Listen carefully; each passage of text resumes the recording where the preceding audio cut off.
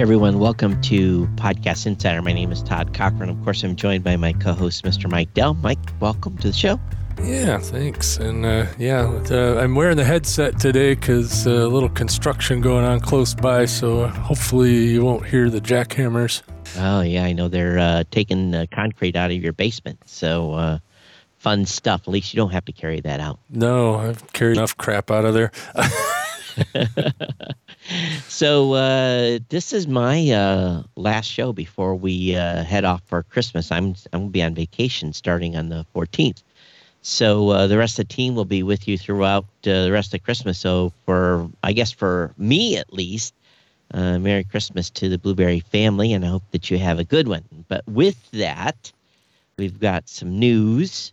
We've got a best practice. We've got some Blueberry news. We've got a Blueberry pro tip, and we have a question of the week.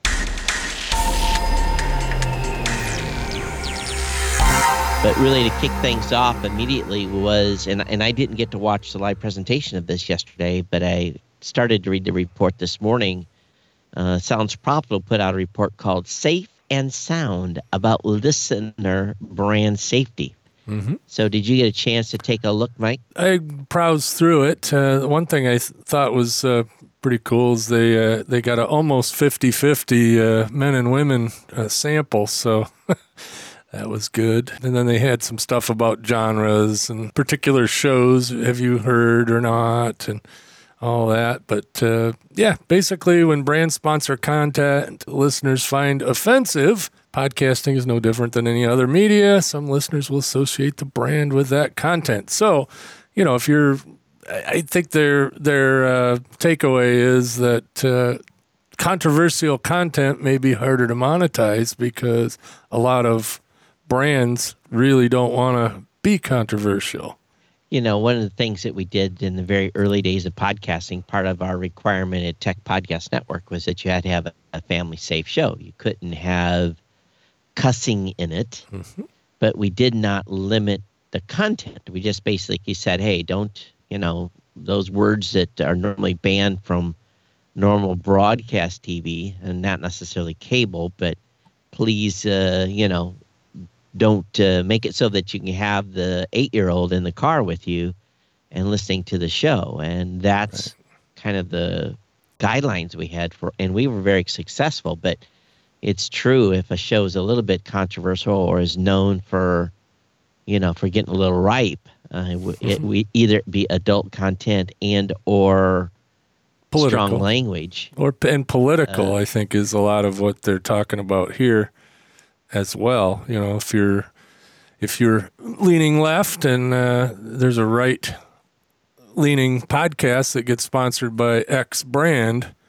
how apt are you to tie that brand to that podcast? So they're staying away from political shows because they're a hot potato for 50% of the market. Doesn't matter. They're going to make someone angry. Although the chart they have here, it says, what percentage would no longer consider a brand if it advertised on a podcast with content you don't agree with?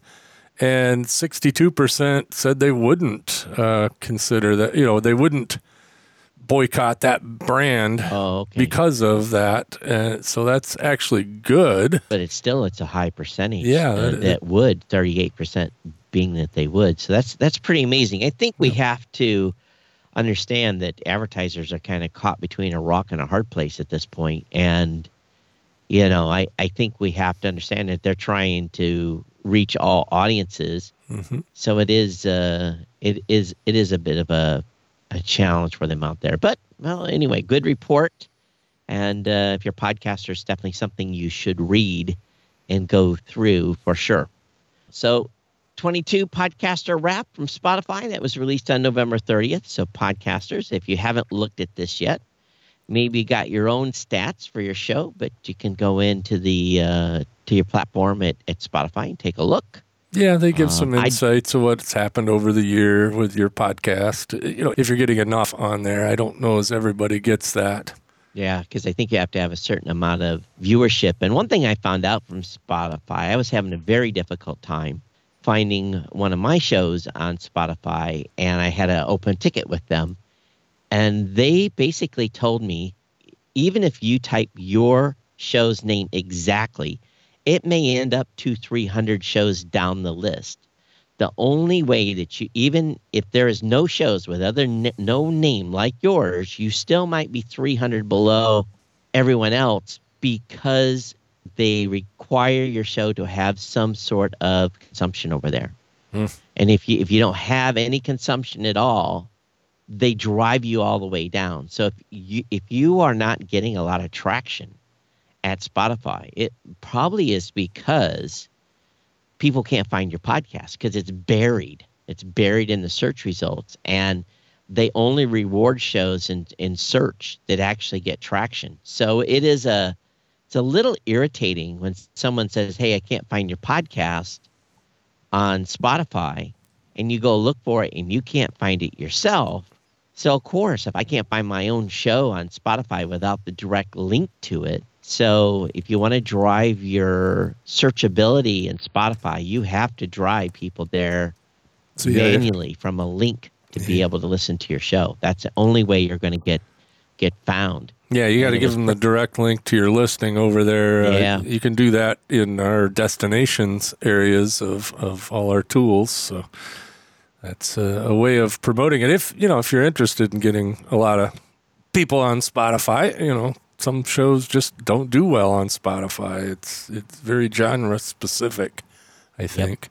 So what PR pros should know about podcasting? Lots of helpful stats on podcast creation trends. Yep. And this is from muckrack.com. And again, takeaways from the state of podcasting is kind of interesting because sometimes these articles come out and you're like, who is this? Who are you? Yeah. And how do you know this? So, but pretty good write-up. Yeah. One of the things I thought was interesting is current events drive content inspiration, but not for everybody. So like you doing a tech show, something big happens in tech, that will inspire you to talk about it. Sure. But if, something politically happens that it doesn't have anything to do with tech, you're not going to talk about it, but some political show might. Yep. So, which makes sense. And, that's the advantage of doing a news show is because there's fresh content every day. I don't have to really go digging for it. It creates itself. So it makes it easy to put a podcast together.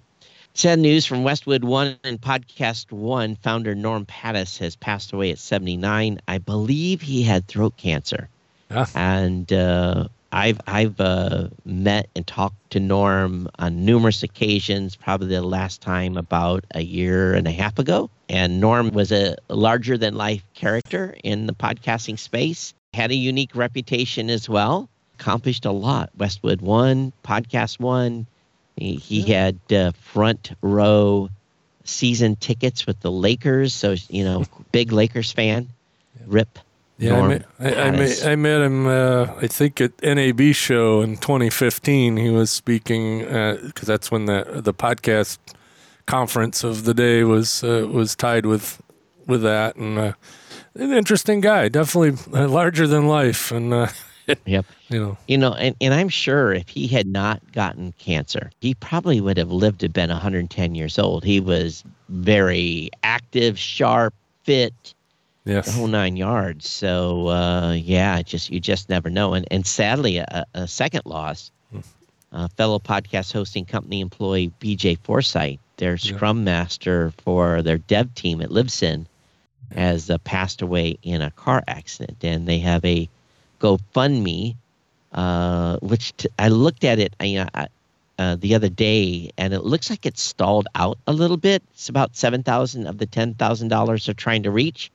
So if you feel that you can donate to throw 10, 15, 20 bucks at that, whatever you feel, please consider it. Yeah, he has three little kids.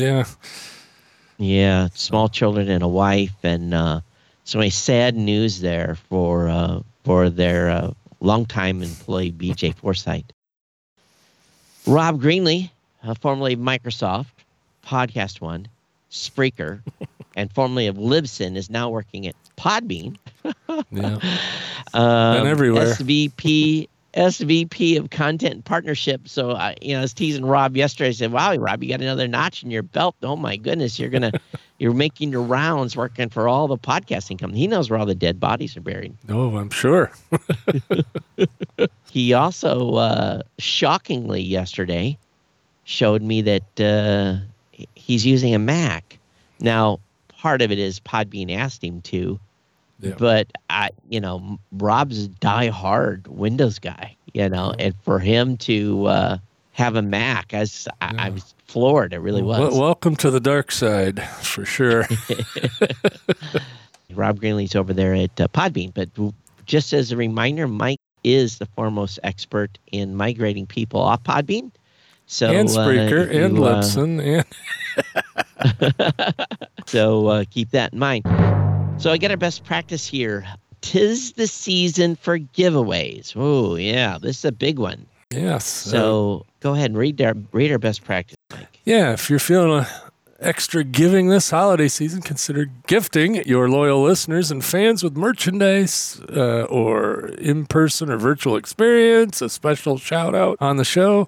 There's all kinds of things you can do or give away, or, it doesn't even have to cost a lot. Maybe have a half-hour conversation with them if that's something that would be of value to them. I've done this before. We've done this as a company before, and, it just gets people a little more involved with your show. And, it's kind of fun, especially if you have a network of shows where you have some overlapping audience. You can do it at a network level. Did we ever do that at Tech Podcasts? I don't think so, but... No, and I think the key is, though, a merchandise and gift is kind of hard. How do you select which fans you're going to give something? And do you make it a contest? Then if you do a contest, there's all kinds of, considerations with that. But I think the special shout outs are always important, and, give the folks that are helping you with your show, anyone that's added value to your podcast. And I think you should do this every episode, but if you have specific fans that are, the super fans and the folks that are going the extra mile and maybe retweeting, and, just take some time and thank those folks, because fans like to be appreciated. Great for bringing together hosts again, and like you said, in networks. And I think the main thing is just to show appreciation. And I try to do that every episode anyway, but I think a little more in the holidays is warranted.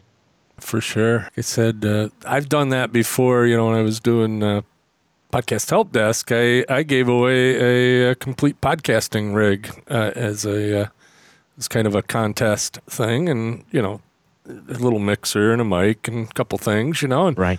And it was great because I got to talk to and meet a lot more of my audience, because they were more interested in that, obviously. And, I gave it away to a guy that was setting up a podcast studio for high school. And, right. It was really rewarding too on top of it, but definitely had some more engagement than I would have normally.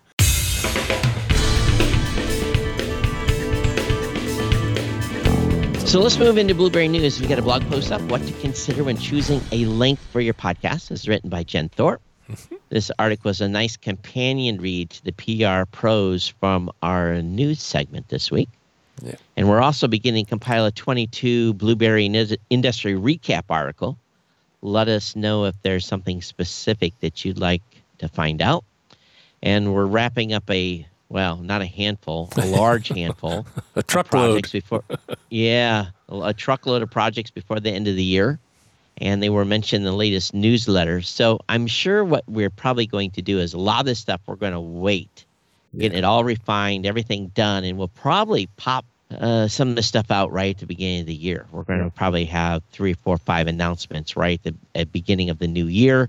We'll see where the timing is. Some of the stuff is, one thing that's coming is for sure is the reporting for the programmatic advertising. That's in the final stage. That'll be delivered, and maybe even some payments will be delivered before Christmas. So we'll keep you advised there. Speaking of which, it's not on our list, but I have another thing. Also, our affiliates out there, the year-end bonuses are coming. Oh, and, that's true.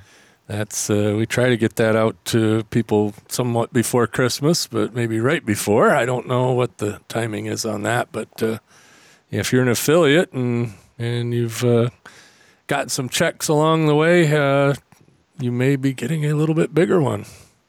That's right, the annual bonus. And again, if you're not an affiliate already, and how that works is we pay between 5 and 7% at the end of the year, depending upon the volume of business that you've brought to us cumulatively. Mm-hmm.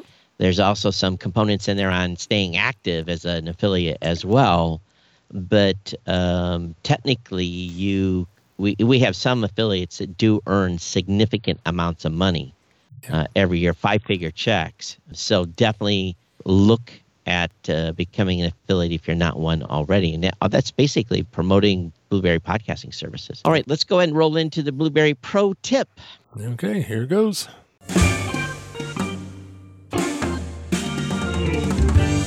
Hi, it's Toby Goodman here. This December holiday season has always created a pattern interrupt.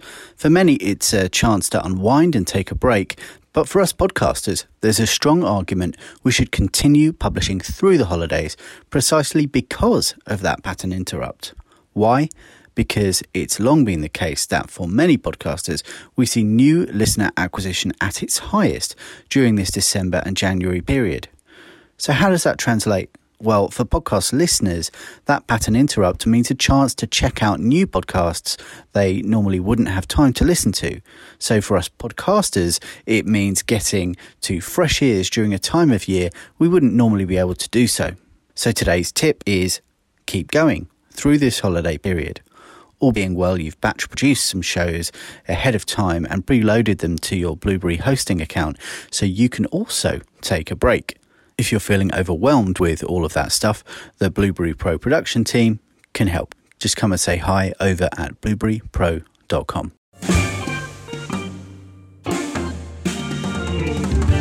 Yeah, we talk about that every year.